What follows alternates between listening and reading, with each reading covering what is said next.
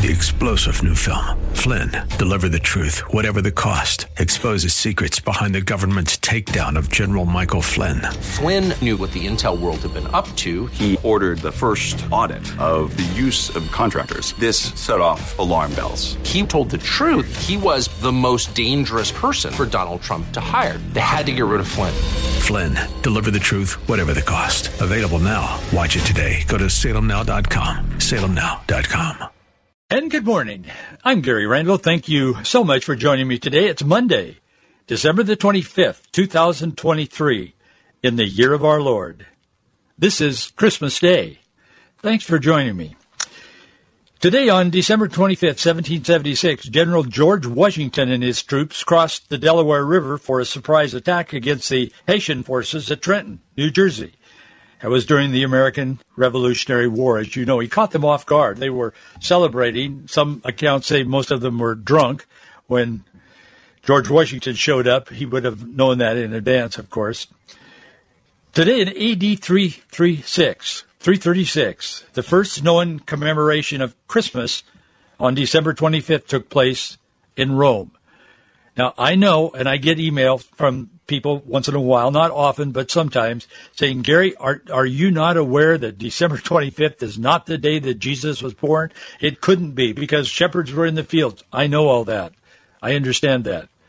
I know that Jesus most likely, very, very, very most likely, was not born today on December 25th. But I do know that we celebrate his birth today on December 25th. We don't know what day he was born. We speculate it might have been in the springtime sometime.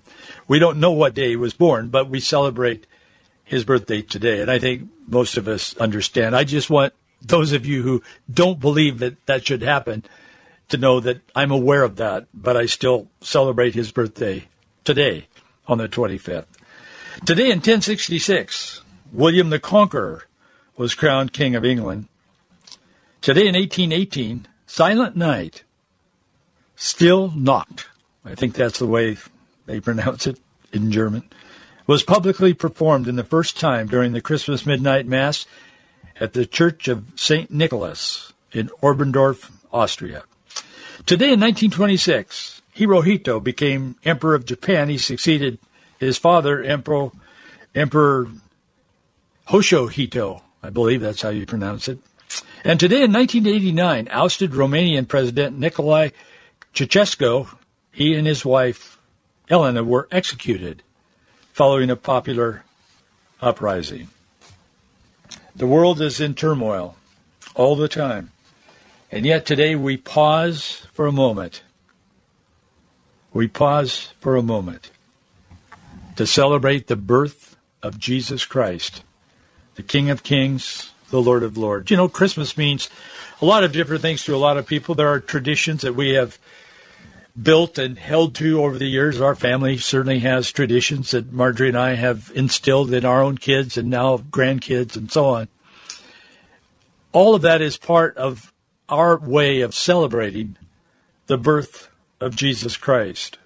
Christmas is a special day, but yet sometimes on these special days, like Christmas or Easter, days that are eternally important to us, we may be going through some of the most difficult challenges that we have ever faced in our life. Sometimes it just happens that way. Henry Wadsworth Longfellow is my personal favorite all-time poet. I like poetry. And he's written tons of poetry. I mean, there's books and volumes of it. He wrote about the culture. He wrote about the ship of state and sail on, O ship of state, and so on. He was a Christian. He was an unbending supporter of Abraham Lincoln. John Baptiste Calkin would later take the words, a poem of Henry Wadsworth Longfellow, and he would make them into a hymn. We know the hymn, As I Heard the Bells on Christmas Day. But the story behind the poem is a compelling one, and I've told this before on this program, but it's been a while. And if you've been listening for a number of years, you've probably heard this, but it bears repeating. If you haven't heard it, you need to. I think it'll touch your heart like it touches my own. The story behind the poem is a compelling one. It's a story of personal loss. It's a story of restoration on Christmas Day. Here's the story. On July 9th, 1861, Longfellow family suffered a personal tragedy. An oppressive heat wave in Massachusetts. In fact, his home is still there. You can visit it if you're out there in that area.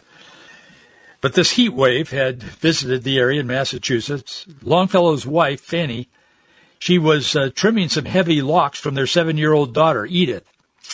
Fanny decided to keep the locks affair, so she placed them in an envelope just to keep for prosperity. And she heated the wax to seal the envelope. They were important, and she would give them to her daughter later when her daughter was all grown up. So she put the locks of hair in the envelope. She placed them then on the little table there, and she heated the wax to seal the envelope. Well, hot drops of wax fell on her dress. A sudden breeze through an open window caused the dress to ignite. And in an effort to protect her young daughter, Fanny ran into the studio. Longfellow first tried to put out the fire using a rug. When that failed, he threw his body onto his wife, severely burning his face, his arms, and his hands. In fact, he would not shave his face after that. Most pictures you see of him is with a beard, and that's why.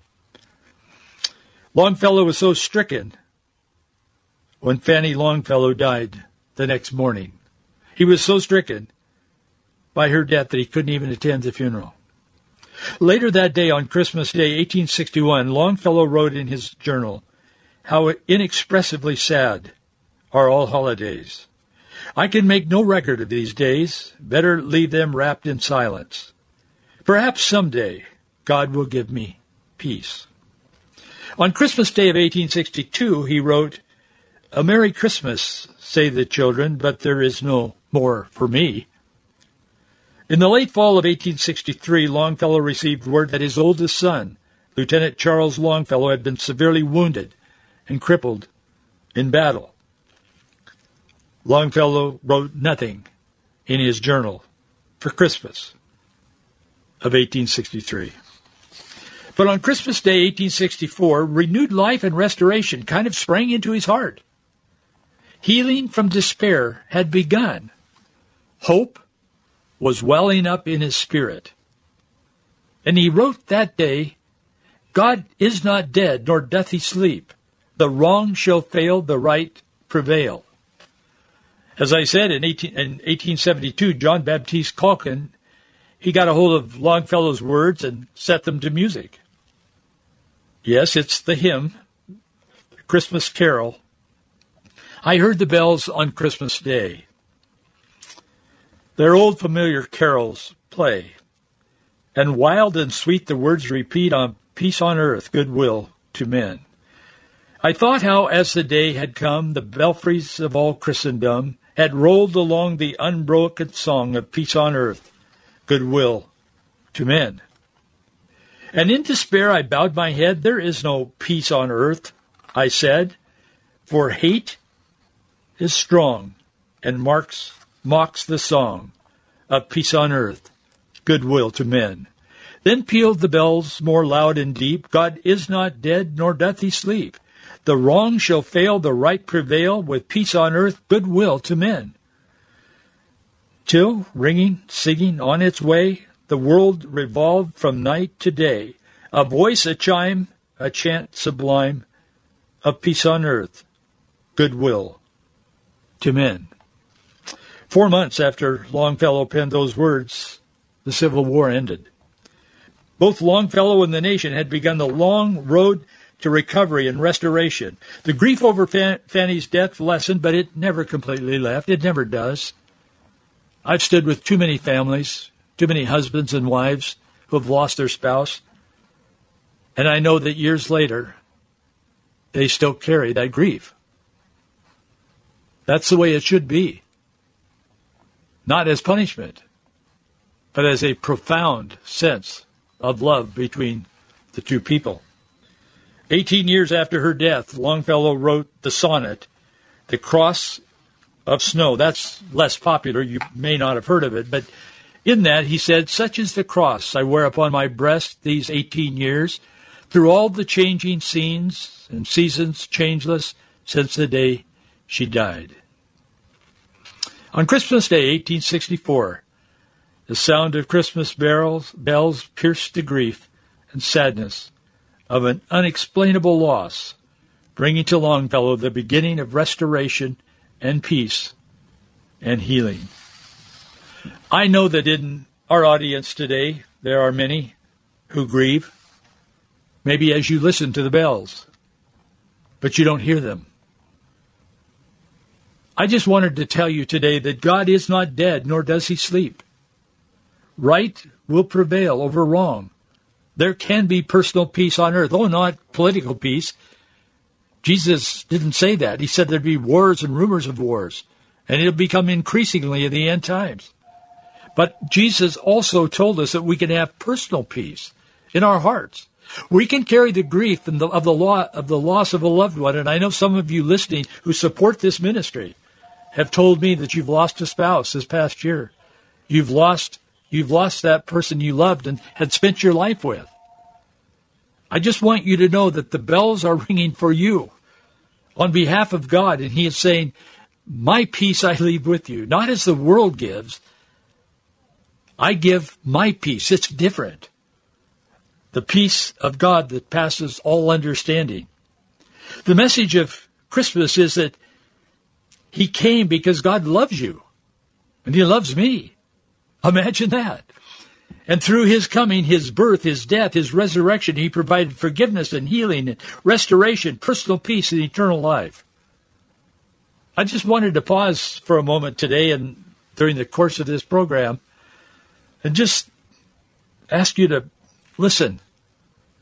I know the radios are going, and that's great. I love radio. But they're going and they're singing, Santa Claus and Rudolph and all of that. And that's fine. But listen. Do you hear the bells? They're ringing right now. The message of the Christ child. He came. Much was going on in the world. He was ignored for the most part until a political leader thought he might try to overthrow him and started ordering baby boys to be killed. So much of those times parallel our times. But in our personal lives, we can pause for a moment and we can say, yes, I hear those bells ringing. I wanted you to take that with you today. I think it's important. I think for all of us, myself included, that we look at Christmas Day. Beginning, whatever we plan to do on Christmas Day, we look at it from that perspective. God is with you. The sadness, the grief, the loss, the bells will ring again because they're ringing now. And your path to restoration and wholeness begins at the manger and ends at the cross. That Jesus Christ meets every need in our life. Sometimes it's difficult for us to explain to others what Christianity is like, what it means. Sometimes some of us can easily explain and give our testimony and explain what it's like that God became flesh and dwelt among us here on earth. I mean, as I spoke about on Friday, I was talking about C.S. Lewis and his sermon for Christmas, which he was addressing to the atheists, to the non-Christians. And it was very direct, as C.S. Lewis always is, and obviously very well thought out, as all of his comments were. But sometimes it's hard for us to grasp what it is that, about Christmas, and how can we communicate this to someone else at a different time. Paul Harvey. There was only one Paul Harvey. I kind of grew up listening to him. Marjorie and I would listen to him in the morning after we first got married, when we'd wake up in the morning to get up, and he just happened to be on the radio where we lived, and we'd listen to him. And the whole world listened to him, or the nation listened to him. He had, back in those days, I've read that he had between 20 and 25 million listeners. But he left this behind, and I think most of us have heard this, but let me share it with you today. I think it's important, and I think it's relevant. He said, the man I'm going to tell you about was not a Scrooge. He was a kind, decent, mostly good man, generous to his family and upright in his dealings with other men. But he didn't just believe in all of that incarnation stuff that churches proclaim at Christmas time. It just didn't make sense, and he was too honest to pretend otherwise. He just couldn't swallow the Jesus story about God coming to earth as a man, typically told as Paul Harvey would tell it. He told his wife, I'm truly sorry to distress you, but I'm not going to go to church with you this Christmas Eve. He said he would feel like a hypocrite. He said, I just don't believe all that, and I don't want to go to church because I would be a hypocrite. That he would much rather stay at home. He said, I'll just stay up and wait for you. You go to church, and I'll be here when you get back. So he stayed, and they went on to the midnight service. Shortly after the family drove away in the car, snow began to fall. He went back to the window to watch the flurries getting heavier and heavier. Then he went back to his fireside chair and began to read the newspaper. Minutes later, he was startled by a thudding sound, then another, then another. At first, he thought someone must be throwing snowballs against the living room window. But when he went to the front door to investigate it, he found a flock of birds huddled outside miserably in the snow. They'd been caught in the storm in a desperate search for shelter. They had tried to fly through his large landscape window. That's what was making the sound. Well, he couldn't let the poor little creatures just lie there and freeze, so he remembered the barn where his children kept their pony. He said that would provide a warm shelter. He said, all I have to do is direct the birds into the shelter. Quickly, he put on his coat and boots, and he trampled through the deepened snow to the barn. He opened the doors wide and turned on the light so the birds would see where to go and know the way in. But the birds didn't come in. Oh, no. So he figured the food would entice them. He hurried back to the house, fetched some breadcrumbs. He sprinkled them on the snow, made a trail of breadcrumbs to the yellow-lighted, wide-open door of the stable. But to his dismay, the birds ignored the breadcrumbs. The birds continued to flap around helplessly in the snow. He tried catching them, but he couldn't. He tried shooing them into the barn by walking around and waving his arms. But they scattered in every direction except into the warm-lighted barn. So that's when he realized they were afraid of him. To them, he reasoned, I am a strange and terrifying creature. If only I could think of some way to let them know that they can trust me, that I am not trying to hurt them, but to help them. But how? Any move he made tended to frighten them and confuse them. They just would not follow. They would not be led or shooed because they feared him. He thought to himself, if only I could be a bird and mingle with them and speak their language, then I could tell them not to be afraid. Then I could show them the way to the safe, warm barn. But I would have to be one of them so they could see and hear and understand. At that moment, the church bells began to ring. The sound reached his ears above the sounds of the wind. He stood there listening to the bells. Adiste Fidelis. Listening to the bells, pealing the glad tidings of Christmas. And he sank to his knees in the snow. As follow-up, you can read Philippians chapter 2, verses 6 through 11. That's the man and the birds, and it so characterizes what Christmas is really all about.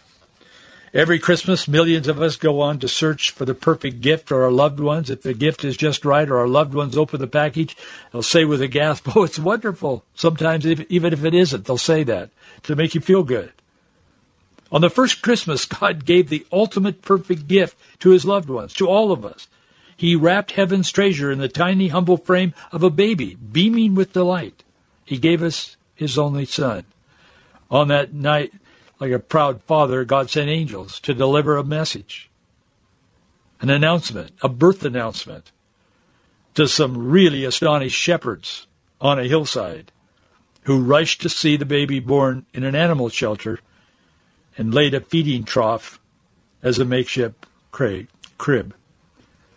And so the first Christmas took place not in a cozy home around a brightly lit tree, but in a pen with a few farm animals, some shepherds, and 2 exhausted parents, gazing at the greatest gift anyone has ever received. The message to the world from God is summarized in Luke chapter 2. And there were in the same country shepherds abiding in the field, keeping watch over their flock by night. And lo, the angel of the Lord came unto them, and the glory of the Lord shone round about them. And they were sore afraid. And the angel said unto them, Fear not, for behold, I bring you tidings of great joy, which shall be to all people. For unto you is born this day in the city of David a Savior, which is Christ the Lord. And this shall be a sign unto him, and to you. Ye shall find the babe wrapped in swaddling clothes, lying in a manger. And suddenly there was with the angel a multitude of heavenly hosts, praising God, and saying, Glory to God in the highest, and on earth peace and goodwill towards men. That really is what Christmas is all about. The birds trying to find shelter, and yet when shelter is open to them, they run away from shelter because they don't understand. We live in a world today that's very confused. We talk a lot about that on this program. A world that is looking for peace, looking for answers. Many, some are not. Some are divisive and trying to mislead the public. But most people are seeking a better life. They want something better for themselves, their families. There's something in their heart. There is an emptiness that people feel today in this world, particularly in our culture today. As we look at it and the voices and the influences that whip and wave across the culture like the sea in a storm. And people are tossed to and fro because they don't have a rudder. They don't have any sense of direction. Because they don't know right from wrong.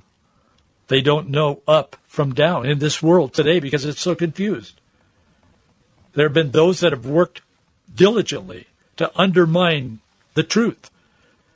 There is only one truth, and that is that God loved us, and he sent his only begotten Son. Not many gods, not many religions. It's only one. I know that doesn't fly in today's secular culture. I understand that. But that doesn't make it not true. It is true. And God cared enough to send his Son for you and me. And we, like the birds, we are looking for shelter. We're looking for safety. We're looking for peace, shelter. We're flying around because maybe we're afraid. Maybe we're afraid professionally to actually become a well-known Christian in our family, our community, and really give our hearts and lives to God. Maybe we're afraid of the cold, losing friends, and maybe even family members. Families are often split over the message of the gospel. It's sad, but it's true. It happens. Maybe we haven't really realized that God is trying to lead us into a better life, a better way. But he is. Perhaps on this day we can hear the bells of Christmas. Maybe this is our moment to slip to our knees in the snow in a moment of understanding. I know sometimes some of us have gone to church all of our life, very devout in our religious practices, but we have never really gone into the barn. We've never really accepted Jesus Christ as Savior. We're religious. We believe, sort of, all of that. I mean, we wonder about it when we think deeply about it, but we believe it, we accept it, we don't defy it. We go to church, we're involved. We have friends and family in the church, and that's kind of a big part of our life. And we sing the hymns and listen to the sermons. But there's never been a moment in our life where we've actually sunk to our knees in the snow moment. We've never really experienced what this Christmas thing is really all about. It's about a life that cannot be experienced outside of a personal relationship with Jesus Christ. That's what it's all about. That's why Christ came. For God so loved the world that he gave his only begotten Son, that whosoever believeth in him should not perish, but have everlasting life. If we don't go into the warmth of the barn, we keep flying around out in the snowstorm, we'll perish. Maybe this is your moment. And I understand we don't talk about this at length on this program. We talk about the news of the day and we look at it from a biblical perspective. But maybe on this day, we can just, you and me, we can just set aside a moment and you can ask Jesus Christ to become your Lord and your Savior. Not just a baby in a crib, as important as that is. God became flesh and dwelt among us. But it's even more important that we understand the meaning of that. And we embrace that truth, that God does love us, that Jesus Christ is the only way to God. There is no other way to peace, to meaning in life, to purpose in life, than through Jesus Christ, his Son. That's what Christmas is all about, and I would encourage you if you have not asked Christ to become your Savior. Yes, you believe in Christian principles, and yes, you believe in the values of Judeo-Christianity, of course.